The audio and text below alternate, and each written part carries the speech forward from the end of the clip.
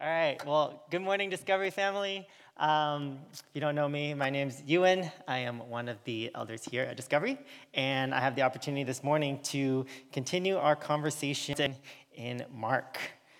Before diving in, I just kind of wanted to acknowledge that, transitions are hard, right? They're both things that we celebrate, but also, James, Megan, we will very much miss you both. Things won't be the same. As I was preparing for this week and also kind of reflecting on these transitions, I think transitions are always a time to reflect on the universal communion of the saints, right? We get to talk about communion this morning. And I think one thing that's so amazing about the body of Christ is that around the world, whether it's here in Davis or down in San Luis Obispo, or up in Canada, or in Germany, or Kenya, or India, or China, right? That every time the followers of Jesus come together and celebrate communion, around the world, we're celebrating the same good news of Jesus, right? And that unites us as one body.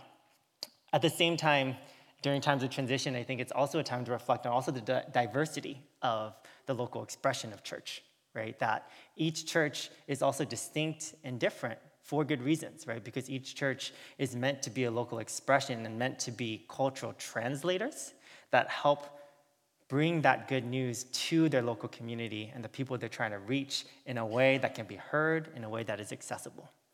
Right? And so this morning, as we dive into our topic on communion, that's the framework that I want us to approach with, right? That we would both celebrate the fact that we share this one good news of Jesus around the world, and also to reflect on what does that mean for us right here in our local community. And what does that look like, and what is Jesus inviting us into?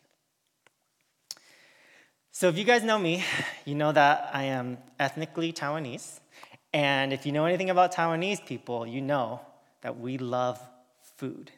So I'm excited that we get to talk about communion today. Now, one time I was listening to Taiwanese radio, and the talk show hosts were basically talking about like the 5 surprisingly highest calorie foods at the night market in Taiwan. And they go through this list, and at the end of that list, they're like, oh man, but those are 5 really good foods. So therefore, the conclusion is that you should go to the night market with your friends and share everything. And I'm like, yes, right? That is totally the Taiwanese answer to that question, right? Because we love our food. Now, I don't know if you guys have noticed this, but there's something about American superheroes that is really interesting.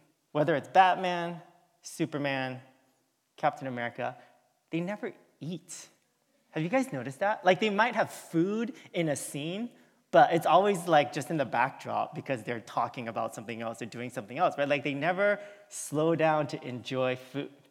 Now, if that's what you've grown up with, that might seem very normal to you, right? Like Batman and Superman, Captain America, they're out there saving the world. They don't have time to, eat.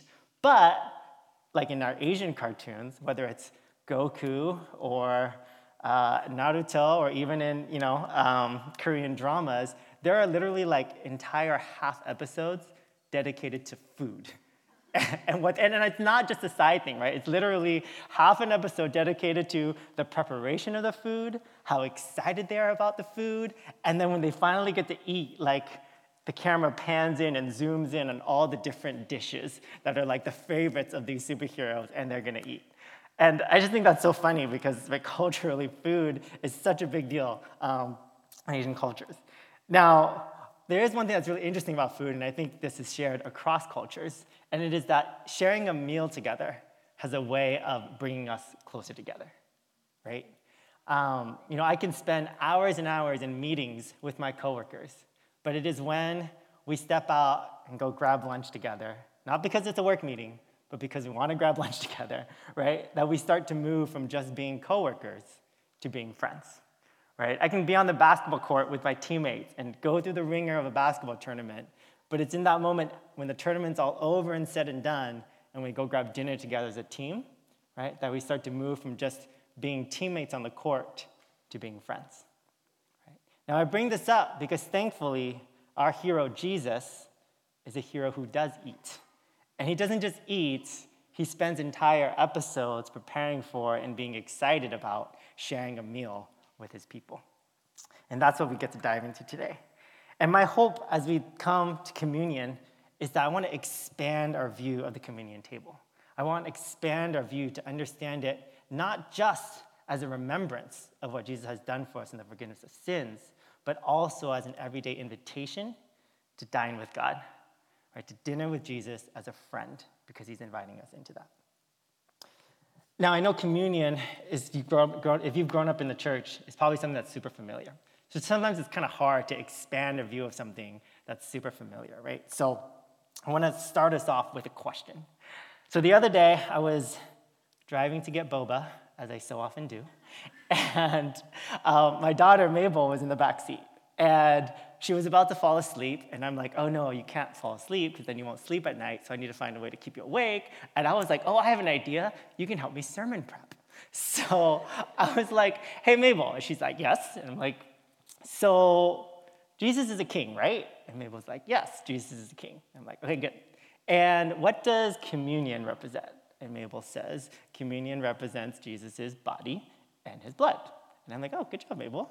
And then I'm like, hey, Mabel, so what does Jesus' kingship have to do with communion? And Mabel's like, Baba, you're confusing me, right? And that is the question for us this morning. What does Jesus' kingship have to do with communion? So we're going to be in Mark chapter 14. I'm going to go ahead and read verses 12 to 31 for us. We're going to just read that straight through as a story for our text today, and then we'll back up a little bit and unpack this.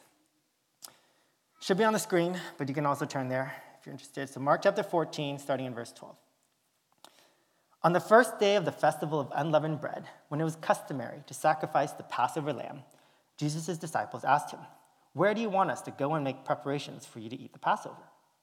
So he sent 2 of his disciples, telling them, go into the city, and a man carrying a jar of water will meet you. Follow him. Say to the owner of the house he enters, the teacher asks, where is my guest room, where I may eat the Passover with my disciples? He will show you a large room upstairs, furnished and ready. Make preparations for us there. The disciples left, went into the city, and found things just as Jesus had told them. So they prepared the Passover.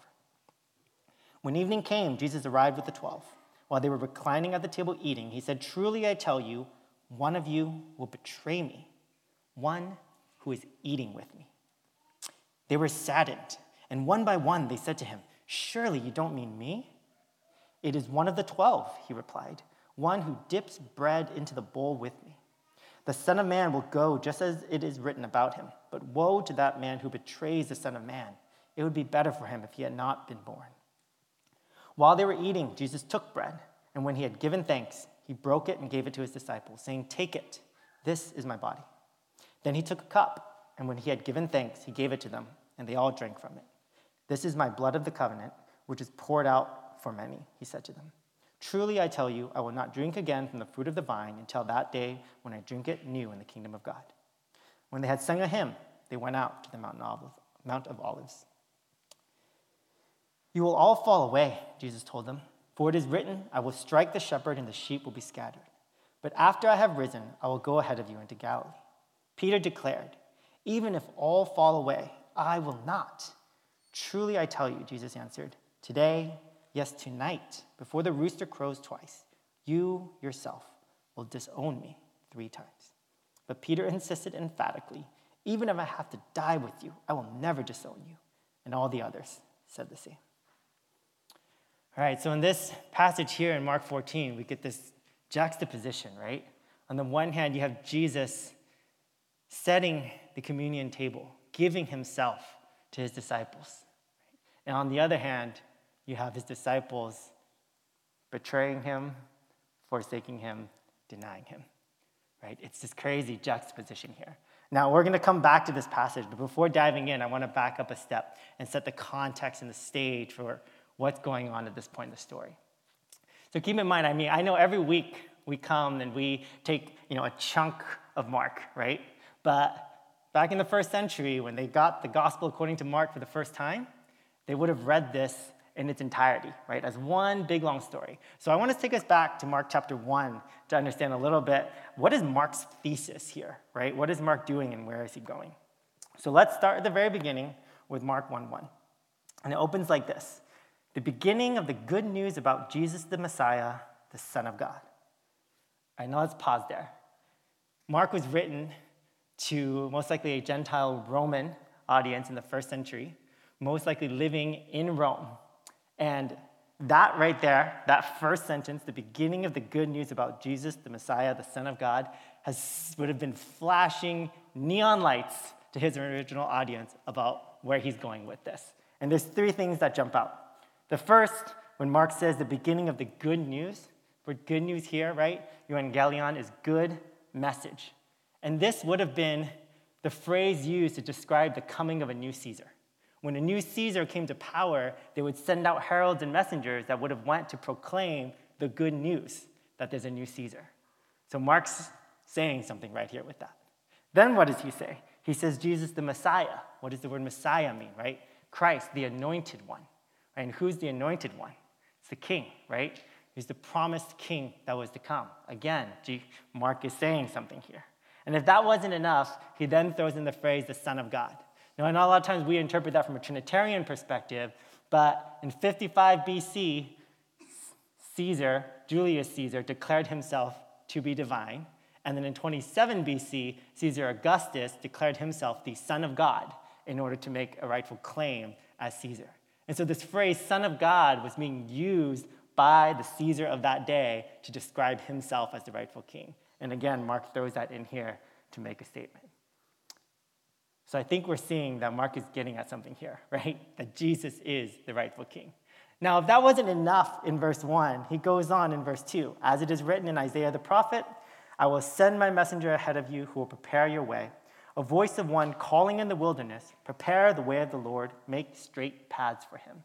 Again, this is royal language, right? When you think about a king showing up, he sends a messenger before him to say, right, the king is coming, make straight paths so that the procession, the royal procession, can proceed through. Right? When a king shows up in town, you don't make them walk through winding crowds, right? You make it straight for the king to go through. And again, we get that language here. And then if we jump down to verse 14 and 15 here, after John was put in prison, Jesus went into Galilee proclaiming the good news of God. The time has come, he said. The kingdom of God has come near. Repent and believe the good news. Right, what is the good news according to Jesus here? It's that the kingdom of God has come, right? That the king has come. And so Mark's thesis here, what he's setting up in the good news according to Mark, is very clearly setting up Jesus as the rightful king. And the question that Mark raises for us as he goes throughout his gospel is this: what kind of king is Jesus? And what kind of kingdom is Jesus establishing? And as you go on through Mark, you see that Jesus is a king who has power and authority over disease, over death. He has power and authority over spiritual forces. He has power and authority to forgive sin. He has power and authority over nature itself. Right? And you see that very clearly set up in Mark's gospel. And yet at the same time that he's setting up Jesus as the king with all this power, he also shows that Jesus is a king who hangs out with the lowly, right? Who hangs out with the leper and the prostitute and the tax collectors. And he is a king who came to serve and to give his life for many. Right? This is the picture of Jesus that Mark is painting. Now, with this in mind, let's go back to Mark 14. You see, in Mark 14, what we see is, on the one hand, is that Jesus is once again in complete control. Right? He knows what's going to happen. He's setting up this dinner. He's setting up the scene. He's in complete control and authority. And yet, at the same time, we see that Jesus is using his power and his authority to do what? To willingly walk into betrayal, to willingly walk into being denied and forsaken by his closest friends, right? And I know a lot of times we talk about the passion of Jesus and his suffering, and we talk about, how the Roman soldiers had perfected the art of crucifixion and physical torture. But I think what we see here in this scene is relational, emotional suffering that Jesus willingly subjects himself to, right? That he's willing to be betrayed by his closest friends who spent the last 3 years with him. These are people who Jesus has been pouring himself into. They've shared in his teachings. They've done ministry together. They've seen his miracles. They've participated in his miracles. And yet, every single one of them is going to either betray him, deny him, or forsake him in just a few days. Jesus chooses in all his power to walk into this.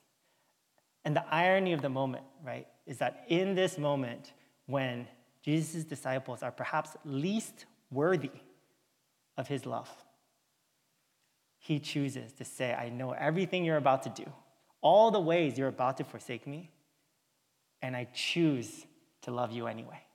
Right? I choose to give myself for you. You know, we live in a culture, and we are part of a culture in Davis that is very much achievement-oriented. Right? We like to believe that we, in some way, somehow, even if it's in part, deserve the things we get. Right? And sometimes we take that same approach with God. Right? We might know that we aren't ultimately deserving, but there might be a part of us that says, oh, at least I prayed today, or at least I tried my hardest, or at least I smile a lot, whatever it might be, right?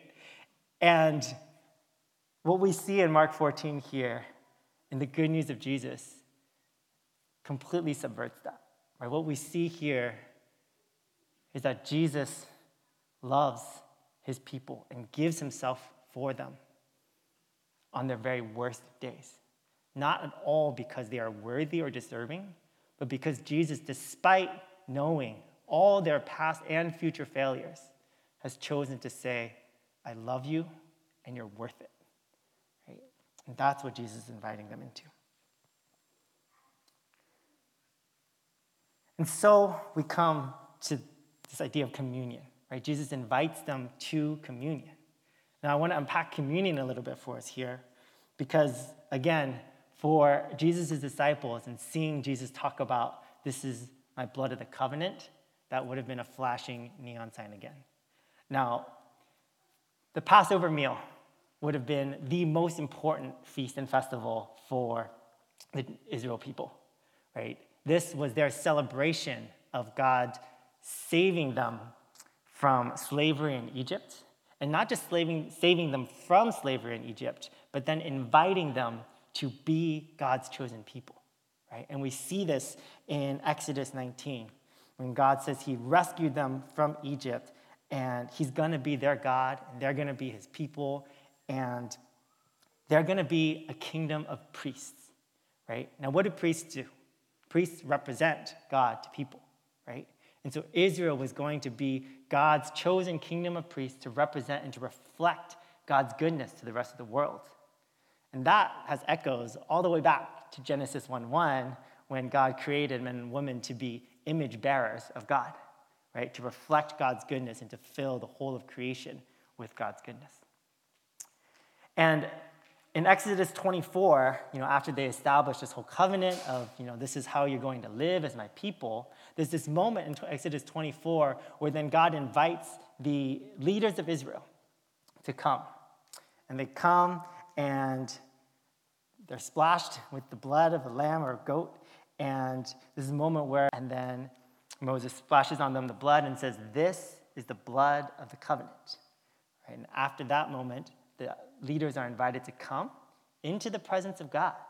And they're not stricken down, but instead they get to share a meal with God in that moment.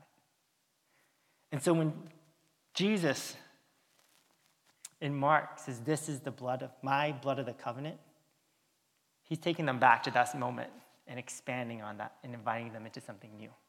Right? Because the difference between the covenant in Exodus is that in covenant in Exodus required the Israelites, God's people, to make good on their end of the deal, right? But we all know that as people, we are not so good at that. And so in Jeremiah, God, through the prophet Jeremiah promises a new covenant. That one day he's going to make a new covenant with his people, this time not dependent on their ability to execute but rather dependent on who God is, God himself. And that's what Jesus is doing here. He's inviting his people into a new covenant, not based on anything we can do, but based on who he is and what he's doing on behalf of his people. And in so doing, he's then inviting his people into his kingdom, right? To live in his kingdom of right relationships with God, right relationships with each other, and right relationships with the whole of creation. So we started this morning talking about food and how eating together is a signal of friendship, right? Of right relationship that brings us together. And what I want us to see in communion is that it's not just a remembrance of Jesus' sacrifice, but because of Jesus' sacrifice, there's an everyday invitation to walk with him, to dine with him, to be in relationship with him. I want to invite the band to come back up. And, there's perhaps the best picture I can see of this, of dining together and the significance, is at a wedding.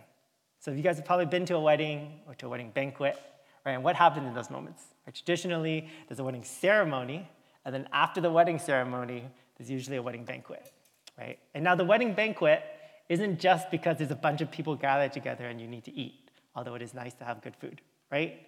But what the wedding banquet signifies is that when two families come together now and you share this meal, it's a celebration of sharing in this meal together, right? You guys are together now.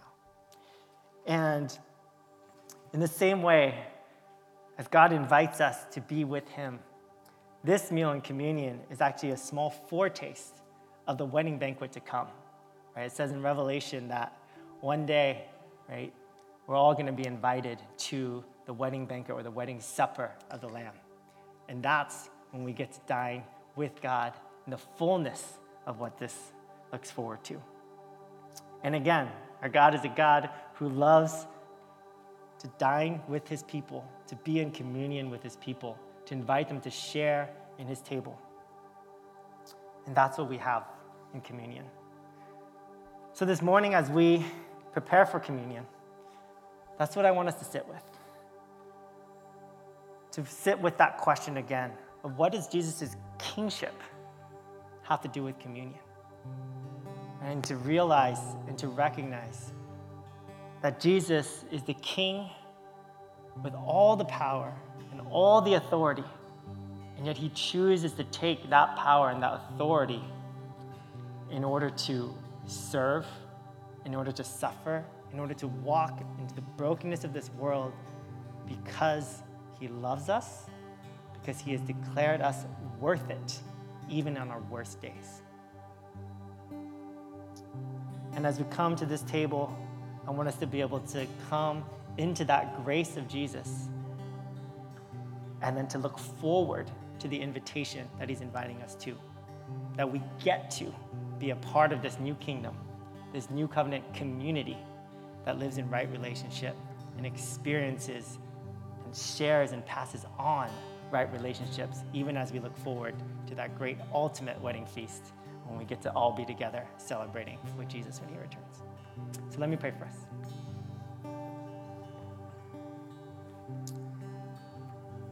Heavenly Father, God, we thank you for who you are and what you've done.